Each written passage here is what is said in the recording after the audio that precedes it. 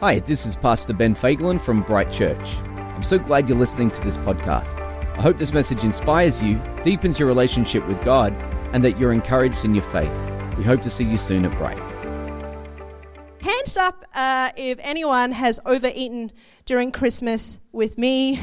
It's 3 days into the new year, and I've begun conversations with my husband about diets, about taking my diet more seriously because, and I started talking to him about, keto diet. Has anyone heard about the keto diet? Anyway, if you have a conversation about it with me later. But, in all honesty, I've started to reflect on 2019 and I've started to think about what were some of the things that were really hard about this year and what are some of the things that were wins about this year. And to be honest, I actually started backtracking back into 2018, and I knew that God was preparing me for 2019. And I heard him say to me so clearly, he said, Charlene, 2019 is going to be a year of growth. And who knows that when God says something like that to you, it's not going to be a 2-minute video of triumphant moments. And then I found myself reading. I read from Sam Chand, and if anyone knows Sam Chand, he's a leadership author, and he talks about growth in 3 words. And this is what he says. He says, growth equals pain. And I'm like, oh, thanks, God. Well, thanks for being really diplomatic about it. And the way he actually sums it up is, the way he comes to this conclusion, he says, growth, when you grow, there are some changes that you have to make. You might need to make changes to how you're used to doing things and how you're used to perceiving things, so you make some changes. And when you embrace change, you have to accept some losses in your life. You might lose the sense of comfort, or you might lose any sense of familiarity as you step out and do something different. And when you accept loss into your life, there is pain, isn't there? And so if you do the math, growth equals change, equals loss, equals pain, and so therefore growth equals pain. And so I looked into this a little bit further, and I started looking up growing pains. Just thought, I'll just make it more exciting for myself. And I looked up growing pains online, and growing pains are a real thing? Growing pains are a real thing. That's that harmless muscular pain that, children between the age of 3 to 5 experience, maybe between 8 to 11, and again when they become teenagers. I have no recollection of ever experiencing this pain, but it's a real thing that human beings experience. And I just thought, wow, how fascinating that even the natural course of development, of growing, is painful. Isn't that crazy? And the truth is that, in life, it is inevitable that all of us will go through some sort of pain. I mean, if you haven't, I can talk to you about it later, but, we all experience pain in different ways and varying levels of pain. And, to this morning, I'm going to try and categorize pain in 3 different ways for you. The first type of pain I want to talk about is stupid pain. Does anyone know anything about stupid pain? Let me share one of my stories of stupid pain. I remember that I was in my parents' bedroom, and this was when I was living in Singapore. I was, a young girl, and I think I was watching Superman or some superhero movie, and I was feeling really inspired. Superman has a few moves, like he's flying and his cape's, waving in the wind. I'm thinking, I'm going to reenact some of those movements. And so I get up on my mum's bed. It was a queen-size bed. I put a mattress at the foot of the bed, and that was going to catch my landing. And, I'm running across the bed, and I'm jumping off, and I'm doing some moves. And I was going to be Supergirl. That's what I called myself. And, I started to get really cocky. I was like, oh, yeah, I'm feeling it. I'm feeling these moves right now, and so I'm going to take it up a notch. And so, when you watch movies and you see superheroes and they're about to do this amazing stunt, but in the movie they freeze in time, in my little head, I didn't know that video editing existed. I just thought that it happened. And so I thought I was going to step it up a notch. And so I'm running up, and in my mind, I was going to do this flying kick in the air. But except, gravity started to happen, and I didn't really quite get my leg out into that flying kick. And so I landed on my ankle, and I went, and, the pain was instantaneous, and I could hear my brother running out the room and getting my mom, and she's like, oh, Charlene's jumping off the bed. I think she's hurt herself. And, that pain is stupid pain. We do things to ourselves that's just dumb. And then there's the second pain, the second kind of pain, which I like to call unexpected pain. And this is the kind of pain that it's not, the result of any of the decisions that we've made or consequences of any of our, dumbness or anything. It just happens unexpectedly just because we live in a world, a fallen world. We live in an imperfect world. And even though Jesus had come back and even Jesus had come and died on the cross for our sins, the truth is we still live in a world that's still impacted by the effects of sin.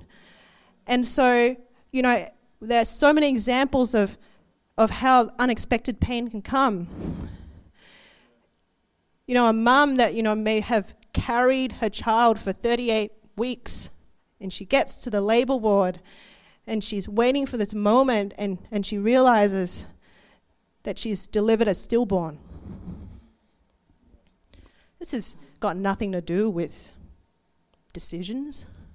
This mom might have gone to every single doctor's appointment, every scan. She's eaten well, she's exercised well, but things still happen. How do you explain cancer, that hits an extremely healthy individual? Unexpected pain. It's not a result of any of our decisions that we make. And then the other pain that comes is pain when we choose our way instead of God's way. Do you know there are consequences for that? And we might call that sin. It's when we decide we want to do things our way instead of God's way, and there's actually consequences to that. Let me just give you a really, really simple example, is that when someone wants to harbor unforgiveness in their heart, it does something to them. It actually causes them to become really bitter, and it causes them to relive that experience of pain over and over and over again. Nobody wins from harboring unforgiveness.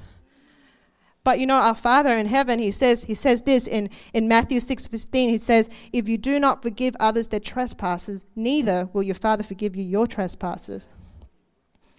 God actually, has plans to prosper us and not to harm us. And so when he tells us to do things a certain way, there's usually a point behind it, And the truth is, there are so many varying experiences of pain that we feel, and it might not even be within those three categories that I've just described, but the truth is we cannot escape pain till we get to heaven. It's just a fact. 10 years ago, I had my own experience of pain. I suffered from a very debilitating form of clinical depression, and 10 years ago, there wasn't a lot of press out there about mental health, and it was, it was hard, and it was really, really hard. And the way I dealt with it was I would sleep a lot. And so I'm not talking just about a couple hours a day that I'll sleep. Like, I would sleep for 12 hours during the day.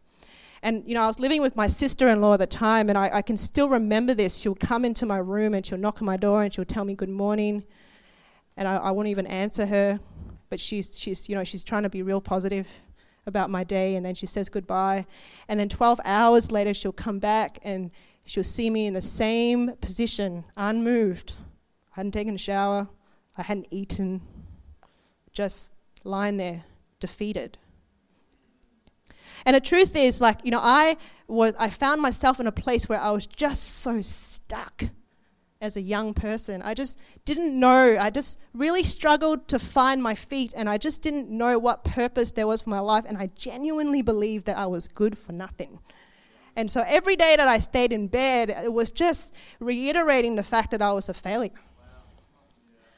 You know, in high school, I was quite a high achiever, but I got to university, my first year of university, I didn't know what I was doing, and I hated going to university, and I, to be honest, I didn't go to 80% of my classes, and so I was like, oh, I'm definitely not going to pass, so I just didn't rock up to my exams, and it was the first time in my life I failed an entire semester by default. You know, guys, when we go through pain, we cannot get stuck in one moment of pain.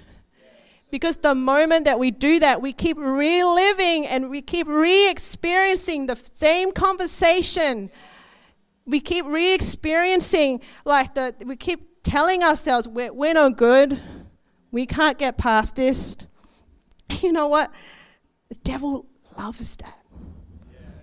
You know, the devil has one agenda here on earth, and that is to steal, kill, and destroy everything that God has purposed for your life. He loves it when you get stuck and you can't move past the fence. He loves it when you get stuck and you just can't move past the pain of the trial that you find yourself in. He is thriving when that happens. And you know what? The day that I decided I just didn't want to keep sleeping anymore, I had to make some preparations for those moments that I was going to fall back into the old ways of thinking. You know, I would start putting slippers by my bed so that my feet won't get cold, because just the act of taking my doona cover off was just hard. You know, when you're depressed, everything is hard work. Everything you do is hard work. Just even choosing my outfit for the day was hard work. And so I had to prepare for this moment.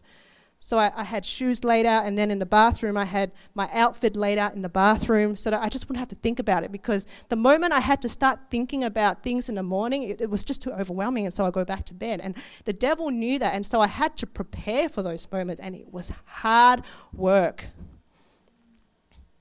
I don't know who likes hard work, but, you know, pain is an inevitable part of life. And you know what? Jesus actually said that we will have tribulation in this world, and that pain will be, we shouldn't be surprised about pain. But Jesus also says this in John 10:10. He said, I have come so that they may have life, and they will have it abundantly.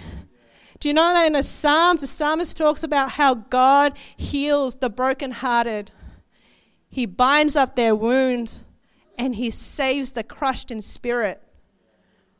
Our God is amazing, amen? He is so good. But, you know, if we get stuck, we just can't move past this. You know, I'm thinking about an athlete, a marathon runner, and this person's running. He's been training for this moment for a long time. His lungs are burning. His muscles are about to give way, but he can see he's just moments away from the finish line. Can you imagine if that person just decides, I am just going to give up right there? You know, and then he runs and he makes it over the finish line, and he might fall over in exhaustion. But imagine if you are just one moment of pain away from your breakthrough. Imagine if you just push through just a little bit longer, you might be just one moment away from fulfilling what God has called you to do. Do you know that God has a purpose for your life, whether or not you believe that, you know, that you're good at anything? I mean, if you're like me and you really just doubt it, that you're good at anything, I'm telling you right now, God has a purpose and a plan for your life. It's not the end. You know, just because, and you know what, just because God calls you to do something, it's not going to be easy to get there. You know, I used to have this idea in my head that if I'm living out God's calling, it is going to be a walk in the park. My finances are going to be okay. My relationships are going to be okay. My kids are going to be thriving. But the truth is, sometimes even when you're walking out obediently in God's calling, it is still hard work. Stuff still happens. Pain still comes. And, you know, there's no one that knows this better than Paul and Barnabas in the Bible. Paul and Barnabas in Acts 13 was called to the mission field. And in fact, God actually gives them no specifics. I really hate that. I'm a person of detail. I like knowing where I'm going. And, you know, God has a habit of not telling us much detail. But, you know, he actually just says, set Paul and Barnabas apart for the work that I've called them to. And so they obey the Holy Spirit, and off they go.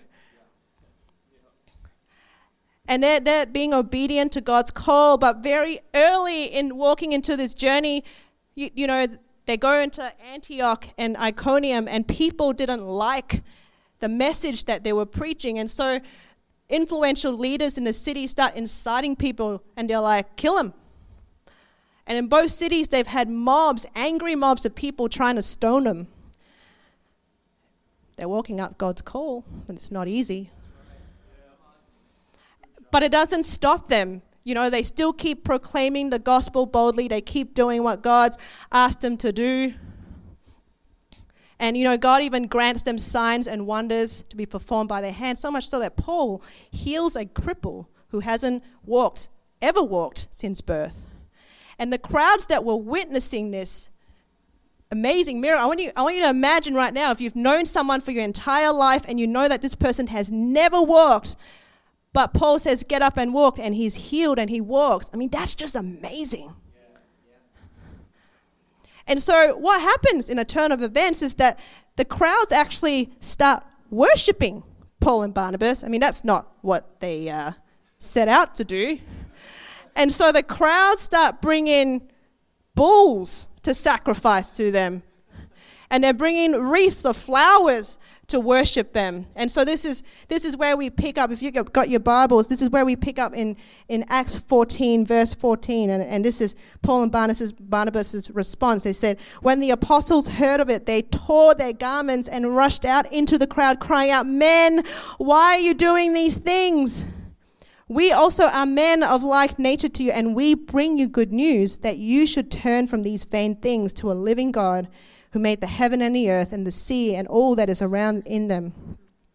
And, you know, Paul keeps talking and he's trying to reason with them. And we go down to verse 18 and it says, even with these words, they scarcely restrained the people from offering sacrifice to them.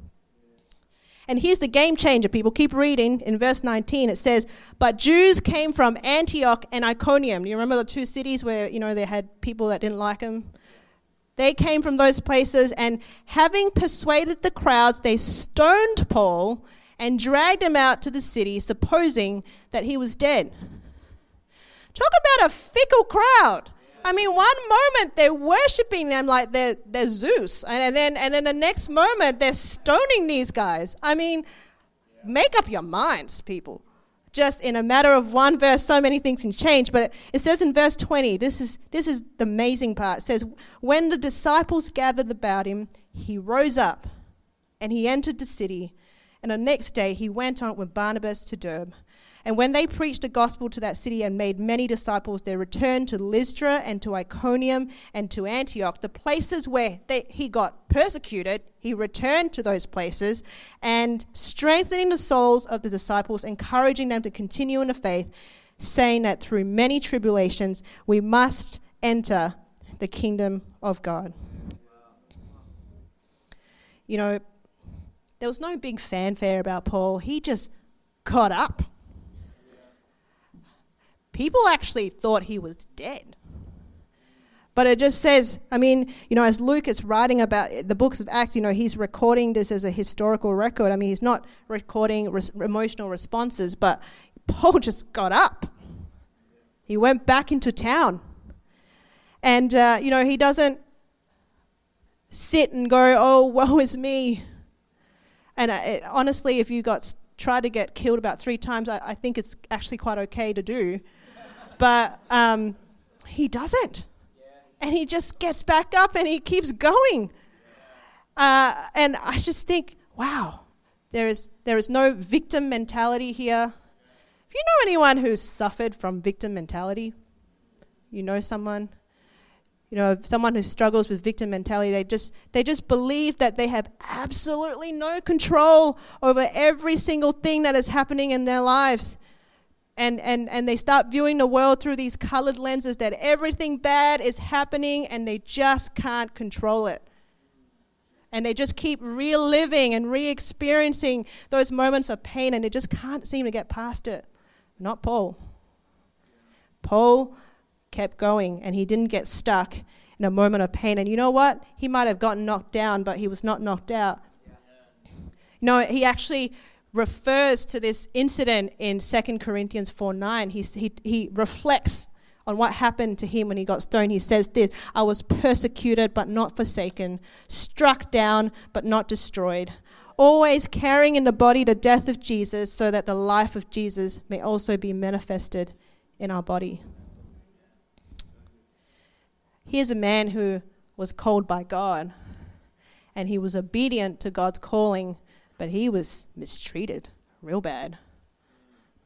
But it didn't stop him, and he didn't get stuck. And you know what? It doesn't, he'd gone through many tough times, but I don't think for one moment Paul and Barnabas believed that God had left them. Or I don't think they believed for one moment that they weren't walking out in the call that God hadn't planned for them. Paul had a lot of problems. People wanted to kill him. But, Christine Caine has this great quote. She says this. She says, peace is not the absence of problems, but it's the presence of Jesus. And I have no doubt that Paul would have been carrying the presence of Jesus with him wherever he went, because if he wanted to have longevity in whatever he's doing, he had to have the presence of Jesus, and he needed to have peace that surpassed all understanding in order to keep doing what God has asked him to do. I'm going to tell you a story, and the story begins like this. What began as a muscle twitch in a forearm of one man turned into an ALS diagnosis. I'm talking about this man, and his name is John Payne. And I don't know if anyone has heard about the story of John Payne, but, he writes a book called The Luckiest Man. He actually talks about how ALS was a gift to him. And I don't know if you're like me or if you knew anything about ALS, but John actually writes about the experience of pain. He says this, he says that pain will be your lot in life. And as someone suffering from ALS, you can imagine, he says this, you will have no movement in your arms, your forearms, your fingers, and your legs. Your heart can't even do breathing for you. You're going to have to get used to a machine breathing for you. And you're going to have to get used to sitting in a chair because you can't move. And in that chair, it's going to feel like there's 1,000 cigarettes just burning through your backside up to your elbows, to your legs. And John writes about how you just ever awake to the pain and the fragility of life. And when I read that, I just thought to myself, wow, I just can't imagine living like that. It's painful and it hurts. But the amazing thing about John is that, he shares so authentically about, how he wrestled with God and how he was choking on his tears as he was praying. He was saying, God is just not fair. It is not fair that this is my lot in life. And God says to him, my grace is made perfect, my power is made perfect in your weakness. And John actually writes this, he says that it is not God's desire that all should be healed of every pain. Because if that was God's desire to just lift up every single pain that we feel, don't you think Jesus would have been able to pray away his cup of pain? Out of everyone, I think Jesus would have been the most deserving recipient. He was perfect. He lived a righteous life. He was the most faithful and obedient servant that ever lived. But don't you think he would have been able to pray it away if that was God's desire for us? He says that intimacy with God isn't best expressed by providing his people with a pain-free existence. And he says that, as we grow intimate with God, it is when when God meets us in that pain, and he becomes that comfort, even when we feel abandoned in that moment. And when you hear a story like this, you're encouraged, you're inspired. But when you go through your own stuff, it is so hard, and it's so painful. And here's what I don't want you to come away, from today. I'm not saying that you need to suppress your grief. I'm not saying don't grieve the pain. I'm not saying let's just pretend it never happened and just keep going, because even Paul didn't do that. He writes about how he served with humility and tears. Even Jesus felt pain. You know, the shortest verse in the entire Bible says Jesus wept. He wept and he expressed his pain when he discovered that Lazarus died. And, you know, in that expression of his grief, he raised Lazarus from his dead. You know, we are designed and created to be able to feel pain and to grieve that pain and to process that pain. But what we can't do is we can't just get stuck. We just can't get stuck in that. I mean, grieve it, feel it, it's real. But, you know, we can't keep getting stuck because we don't want to just keep reliving the pain, do we? I mean, we can't just get stuck and not move on and just camp out there, because, you know, if you camp out in your pain, you've got a bigger problem on your hands.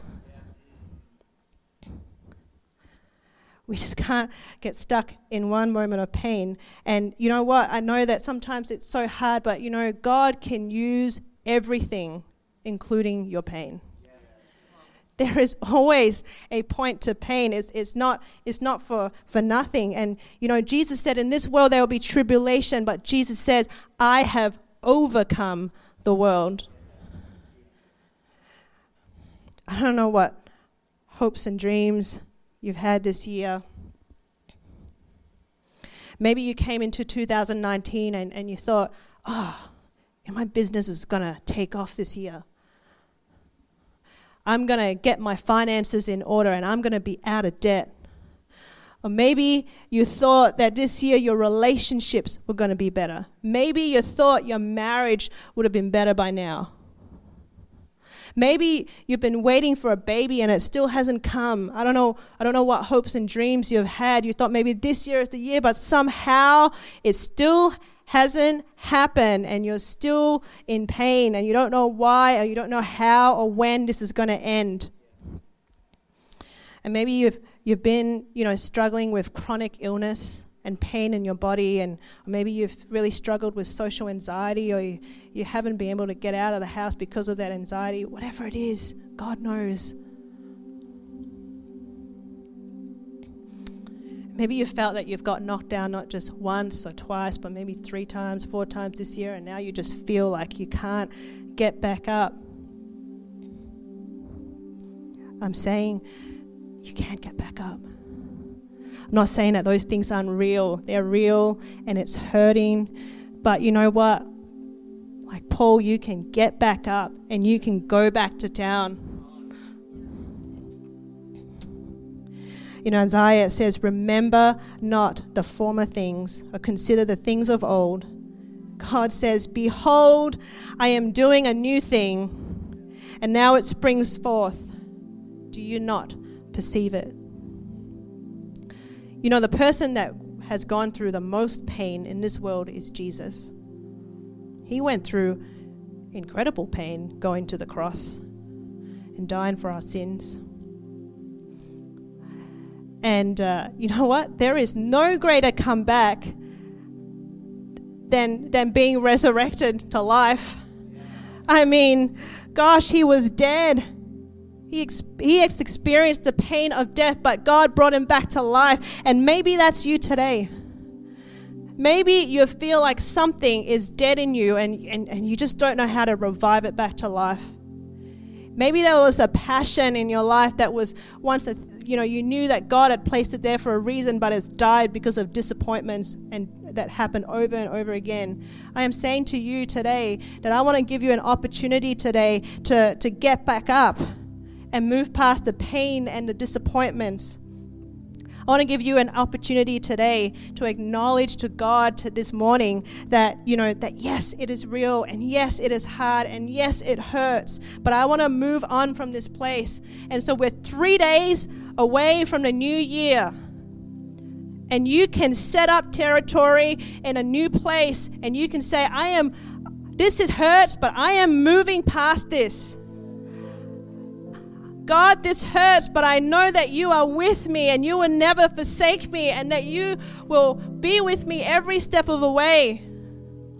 And so with every head bowed and every eyes closed. Hey, thanks for listening to the Bright Weekly podcast. We hope you were encouraged today and we'd love to see you at one of our services. So to connect further with us, head over to brightchurch.com.